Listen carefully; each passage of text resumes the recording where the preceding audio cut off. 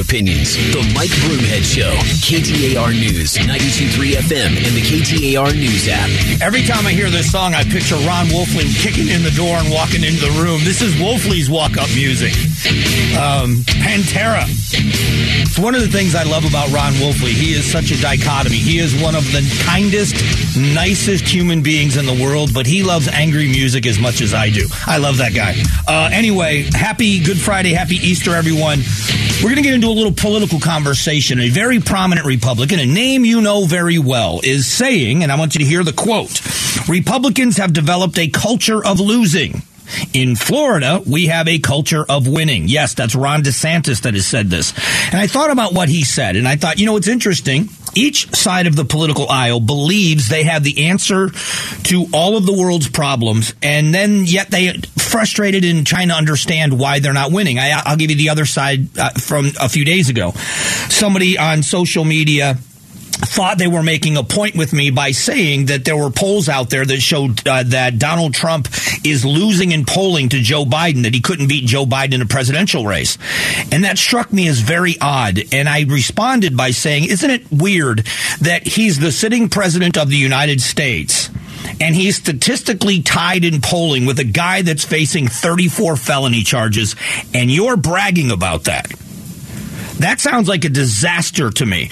Does anybody remember the old Saturday Night Live skit where Patrick Swayze and Tommy Boy, Chris Farley, did the dance off to see who was going to be a Chippendale dancer, and in the end, Patrick Swayze won it barely? That's what that feels like to me. That if you really believe that, when you hear people on the left say the worst president we've ever had is Donald Trump, he is in a statistical tie in polling with Joe Biden right now for the presidency, if the election were to happen today. That's the side of it on the other side. But I want to talk about the reality of the Republican Party. I think it's important. I am a Republican. I'm proud to be a Republican. I'm not leaving the party, although I think the party has a lot of work to do. There is a story called the GOP epic losing streak. Why it matters. First of all, 2018 House elections were a disaster for Republicans. Democrats had a net gain of 40 seats. Then Trump lost the presidency. Then Republicans blew 2 runoff elections in Georgia. Then Republicans won the legal fight over abortion. But they were kind of got beat up afterwards in the states. Republicans put high-profile election deniers on the 2022 midterm election ballot in key states and federal races, only to see several lose winnable elections. They blew a chance to control the Senate. Just this week, progressive Democrats triumphed in 2 of this year's most consequential elections. The teachers, Brandon Johnson in Chicago, and in Wisconsin, Janet, the judge, flipped the Supreme Court.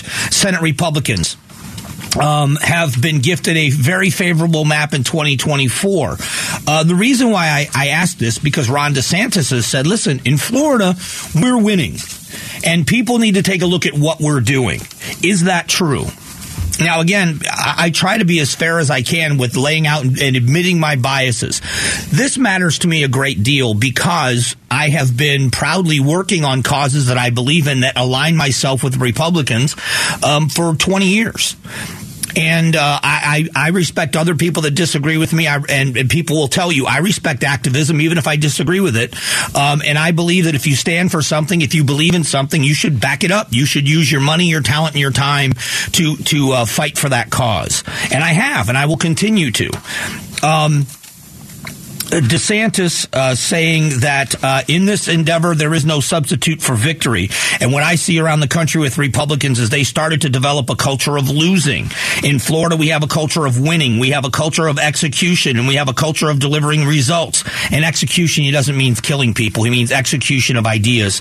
And you need to be able to win. It's not easy. When you stand for the right things you got to have the courage of your convictions, and you got to understand that whether it's a governor, whether it's a mother going into a school board meeting to protest some of the insanity, they're going to come at you. You're going to have to make some sacrifices. But I think it's worth making those sacrifices. Lord knows people have made bigger sacrifices in the history of our country so that we could be free.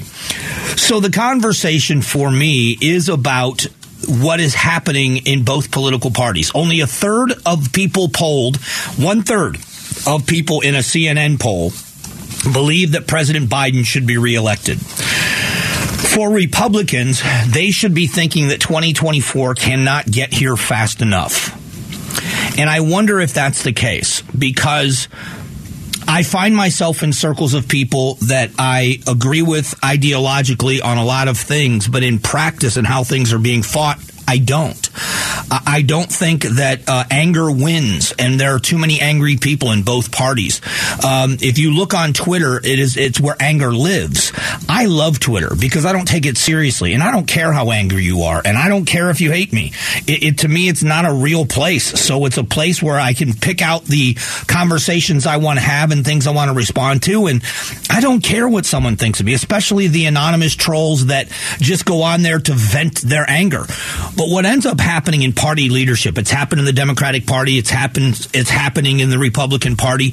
I think that leadership believes that they should be turning voters, changing their minds.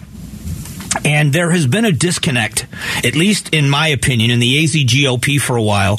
There has been a disconnect between what Republican voters want and what party leadership wants.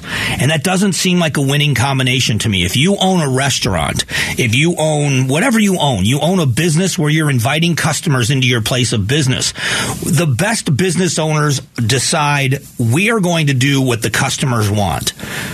That's part of when somebody does research in opening a business. If you're going to open a restaurant, one of the first things that smart restaurant groups do is they look for a void. You know, if you live in Boston and in New York City, there's a really good Italian restaurant on every block. Why would you open another one? It's too much competition. You look around here in the valley and you think, where I used to live in the Arcadia area, it is loaded with great restaurants. And you think, okay, where's the gap? Where can we fill a hole here? Where is there a need? That's the first thing you do. And then you listen to what customers want. And I will tell you that there is a defiance within the Republican Party in Arizona, whether it's statewide or in some counties, whatever it is, that they are dictating what is going to happen.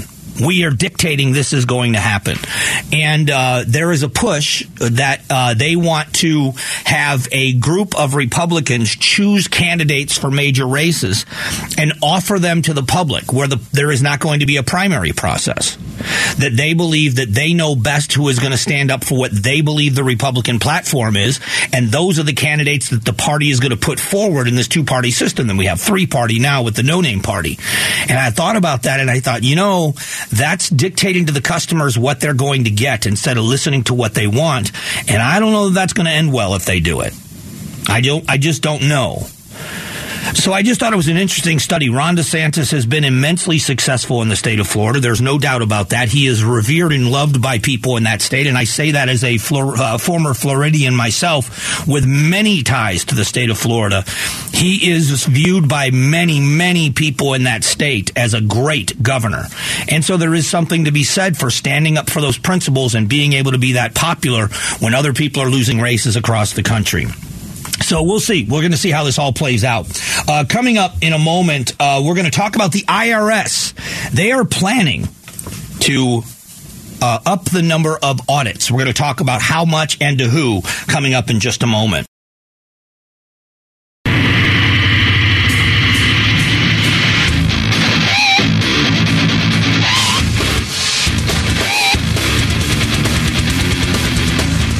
Strong values and strong opinions. The Mike Broomhead Show. KTAR News, 92.3 FM, and the KTAR News app. Hey, thanks for being here. I want to invite you to help us make a difference in our community by texting the word ACTION to 411-923. Join the Action Alliance. We are setting up community service projects across the valley, and we'd love for you to join us in some of those just to try to make a difference in the place that we live. That sounds interesting. We just put you on the list. We'll notify you when things are happening. We'll even send you a free T-shirt. Text ACTION to 411-923. So let us, I want to, context matters to me in the topics, the way I think. I have a weird way of thinking, I admit that. But I also have, I think there's a little bit of method to my madness. The headline says, here's how the IRS will spend its $80 billion funding boost. They are planning on increasing the number of audits, they say, of wealthy people by tenfold. This to me is, why is it always about punishing the rich? Why is it that the assumption that the rich cheat? I will tell you that one of the things that's very fascinating is many of the things that are illegal that people that don't have a lot of money do are illegal because they circumvent tax laws. When you people that used to have a moonshine still and were selling moonshine, it was because there was no tax revenue going to the government. There were people that were selling cigarettes without a tax stamp on them. That's illegal. Illegal gambling. Sports gambling was, made legal around the country, but for a long time, the reason why you weren't allowed to have a bookie, is because there's no taxes on it. That, in Vegas, that in Vegas and Atlantic City for the longest time, that revenue, the tribal casinos, that revenue, and then that revenue is shared with the state taxes and federal taxes. That's a big deal. So we understand, I think everybody understands that there are people that cheat the system.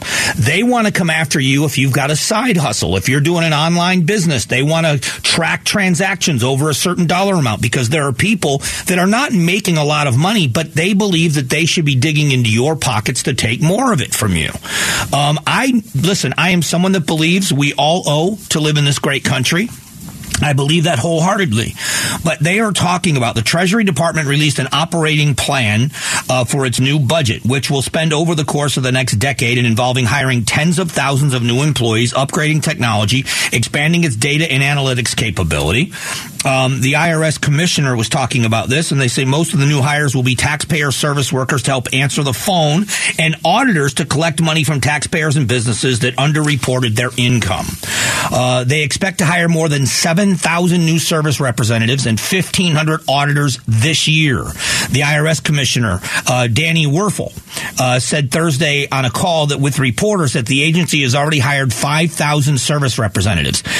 In the first half of the 10-year plan, taxpayers will be able to file documents and respond to notices online, and as well as download their account information.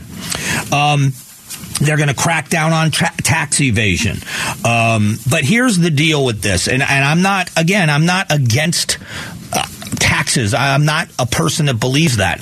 But what I think here, this is where you set this, we're going to go after people, but it's only the rich. I don't think there's anybody out there that's ever gotten a letter from the IRS that wasn't terrified. Myself included. It feels like I am perpetually paying the IRS. And if I owe the money, I owe the money. I'm not complaining. But when you get a letter from the IRS, it's like waiting for test results. You know what I mean? It's terrifying. And you have to open the envelope, and when it says in there, this is not a bill or whatever, and you figure out it's not an audit, you're thrilled. Years ago, I was audited with my business, and it was terrifying. We got a notice from the IRS that said, you haven't done anything wrong, but we are spot auditing small businesses just to help make sure you're doing things. And we're like, oh, terrific. And so we ran our business out of our house. So the auditor came to our home, dragging his suitcase on wheels. And we had our accountant at the house, and my ex-wife was at the house. And for the entire day, they went through paperwork and verified that we had every piece of paper to back up every single thing that they wanted. And by the end of the day, they actually owed us about $300. And it actually covered the cost of the accountant for the day, so it was a wasted day. But it's terrifying. And the idea that there are that many people out there that are cheating and all this other stuff, and $80 billion, $80 billion with a B, seems like a big amount of money for most of the American taxpayers. This administration, again, it's taking more money, and this is where my problem lies with this. Whether you think it's a right-left issue, I don't know. But you're taking more money out of the economy when people are already strapped for cash. Well, wait a minute, Mike. We're only taking it from the wealthy who can afford it. But those are the job creators. If you think about someone that pays a lot of money in taxes, and whatever in your mind a lot of money in taxes is, if they had 20% of that money back, what would they do with it? They'd spend it. What happens every year during tax season when people file for their returns and they get a refund? You hear businesses say all the time, hey, come get your work done here, come do this here at our business, and you can pay it when you get your refund. It's people save that, at the end of the tax season, they take that money. That's when they do their car repairs or put a down payment on another car, or put that away for a vacation, or they spend it. It goes back into the economy. So it makes sense that making sure the American people have as much of their money as possible seems to be better for the economy than dumping it into the black hole of the federal government. That to me doesn't sound like a political stance. That sounds to me like a common sense stance. All of the people out there that are fearful of the government, and yet we're giving them more power by virtue of our money, and now you've got the IRS, which has a lot of power, is going to be even more powerful. And I think that transcends both sides of the political aisle. And I'm just anxious to see how it plays out. Coming up in a moment, back to the economy. March payrolls are the lowest in 27 months. We'll talk economy next.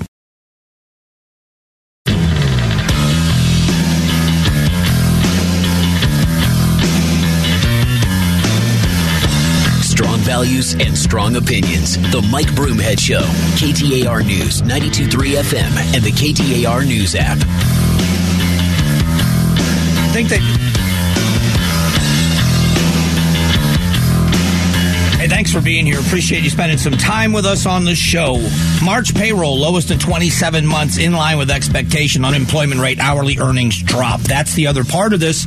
That's where the other shoe falls, when wages begin to fall. It is always a supply and demand in the markets. So this is where the conversation for me begins and ends. In construction, which is the world that I come from, it's where I always refer back to, is when you are a tradesman or woman, when you are somebody with a set of skills, you sell those skills to the highest bidder. And I did. And I didn't bounce around a lot. I stayed. I liked working and I liked job security. And so I stayed for a fairly long time. I only worked for 2 different companies for the time I lived in Arizona before I went out on my own and had my own company. But I was always of the mindset that if you make your boss money and you make his job easier or her job easier, then when it's your time for a raise, they have a hard time saying no. That just was my philosophy.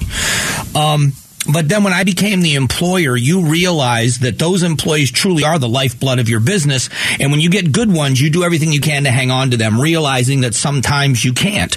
And if they have an opportunity they can't pass up, you have to wish them well and let them take it.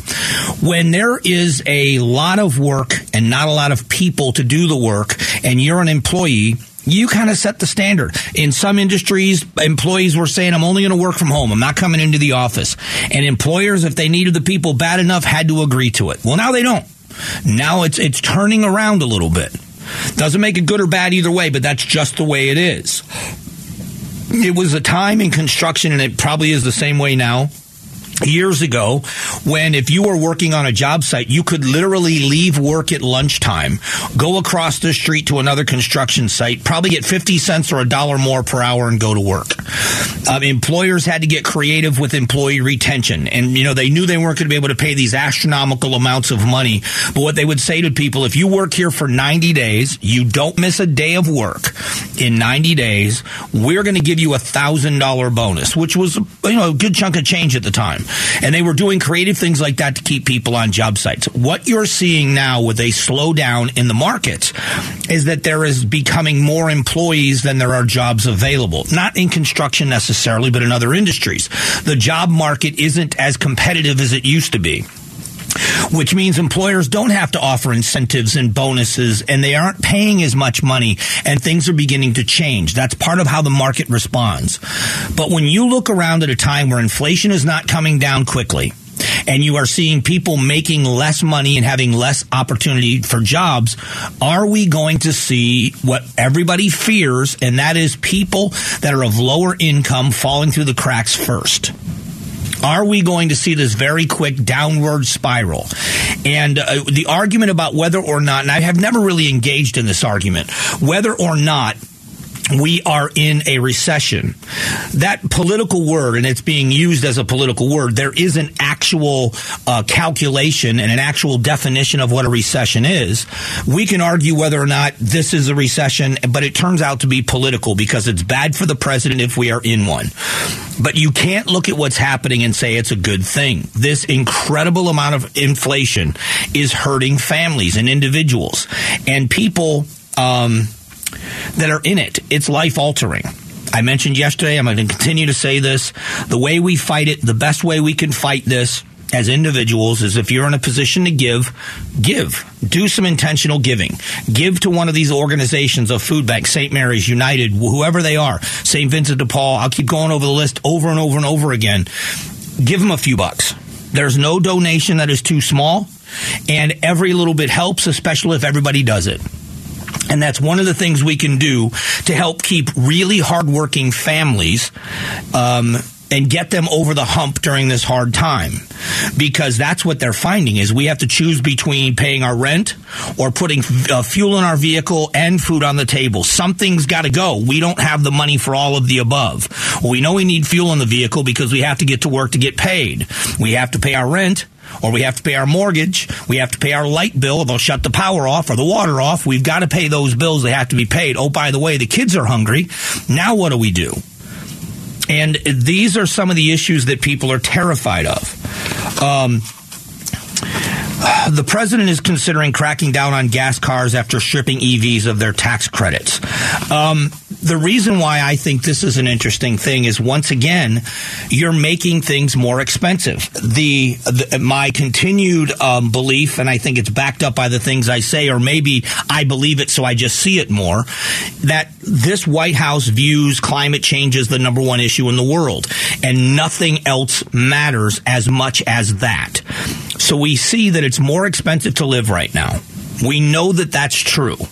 You can blame it on the oil companies. You can blame it on the food growers. You can blame it on whoever you want. But at some point, you have to look at the policies of the people in charge and ask the question, let's say it's all true. Let's say the oil companies are just a bunch of greedy people that are going to just rake you over the coals for as much money as they can, and they're just profiteering idiots. And the same thing happens with the food growers. These major food growers are just horrible people that are doing horrible things. What can you do about it? The answer is nothing but say bad things about them. So now ask yourself, what is the White House, what are the policymakers in America doing to make it easier for you? How are you keeping more of your own money? Well, if it's more expensive to buy a car because of these fuel efficiency standards, incidentally, by the way, it is generally speaking wealthier people that can afford new vehicles or newer vehicles. So they get the benefit of the better fuel economy in newer cars. People that are working class, lower income, they are usually the people that drive older cars. They pay more money for fuel because their cars aren't as fuel efficient. So these efficiency standards end up hurting people. It costs more money. All of these policies add up. And so if you don't believe that to be true, you can't explain it away. How is it that for 4 years during the Trump administration, there was no inflation, and fuel, just starting with gas prices, forget diesel for a moment, just gas prices. Gas prices were under $3 a gallon for all 4 years. Booming economy, COVID, whatever you want to throw in there, all 4 years. And the week after he left office and Joe Biden took over, gas prices began to go up. Before the war in Ukraine, before any of that stuff, you can say we were climbing out of COVID and demand went up. There were policy changes that affected the prices of things. And that hasn't stopped. All of these policies on climate, which many people believe are necessary, are also causing things to be more expensive. So then you have to ask yourself, should the working class in America that is on the verge of falling through the cracks, should they get some kind of a reprieve? Does this become more important than saving the planet from climate change right now? Do some of these policies need to be repealed? If you notice, the president seems to be saying to the world that he is changing his policy on drilling and exploration. So maybe he is making some changes. What we're going to do in a moment is We're going to talk about election denial, and the reason why is there is a new development. It's more bad news for election deniers here in Arizona, this time out of Cochise County. We'll talk about it in just a moment.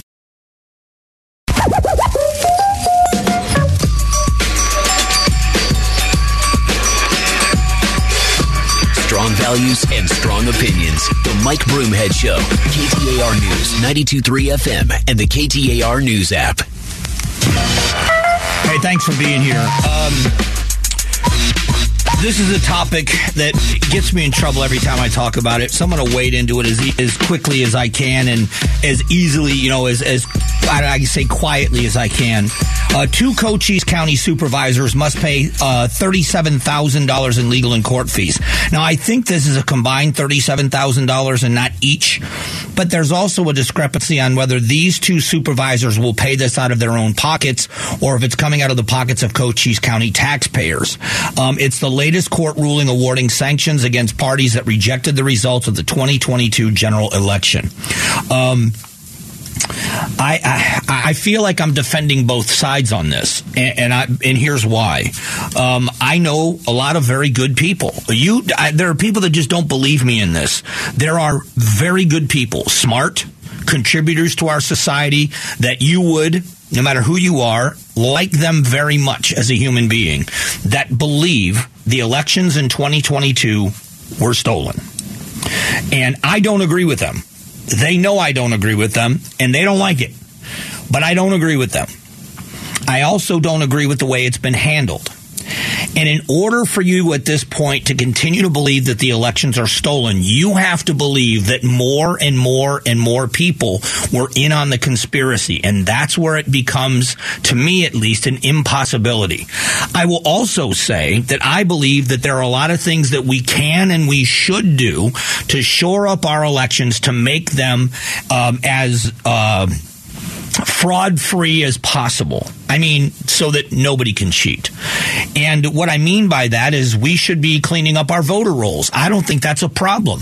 If you're on the early voting list and we're sending you, and I say we, the people of our country, let's say Maricopa County, we're sending you ballots every election cycle, and you're not voting in those elections, why would we want those ballots floating around? We wouldn't.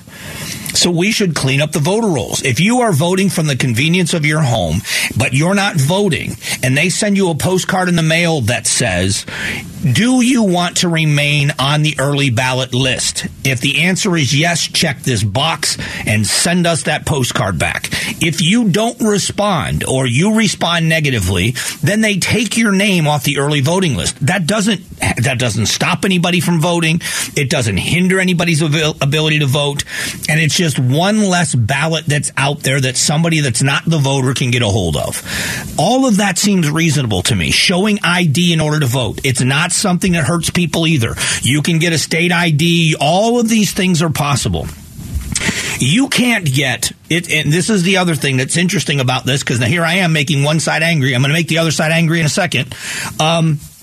You can't get a subpoena in the mail. You know that, right? You can't get subpoenaed in the mail. They have to present it to you. One of the reasons why you sign a ticket in front of a police officer, and it says right there, this is not an admission of guilt. It's just proof that you've been served with the citation. They have to do it face to face. It's part of the resistance to having a photo radar ticket, because they can mail you a ticket. That doesn't mean that they can prove that you ever received it. So we understand that there are holes in the mail system as well.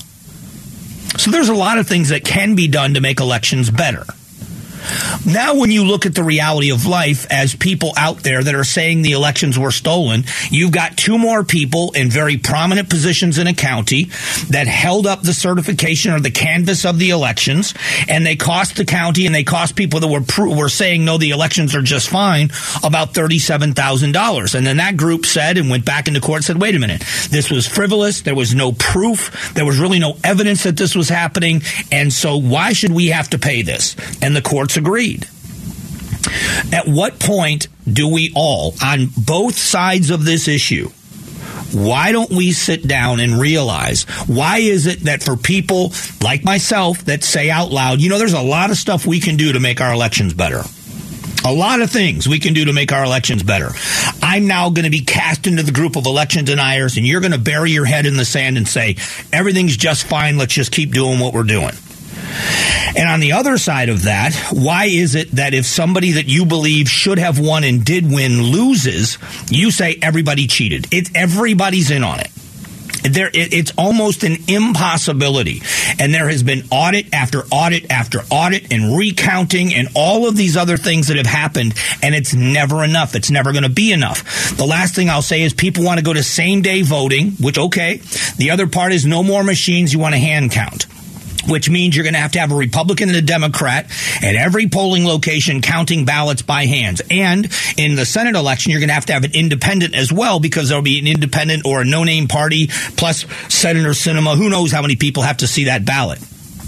That's not going to solve the problem, because if people lose that way, what's going to be accused is Republicans that believe the elections are stolen will say those weren't real Republicans that registered to count votes. I don't know who that person is. I've been a Republican my whole life, and I've never seen that person before. I don't believe they were really Republicans. I think that they were Democrats, changed their voting registration to Republicans so they could go in and say the votes were real and count the votes wrong. That's going to happen.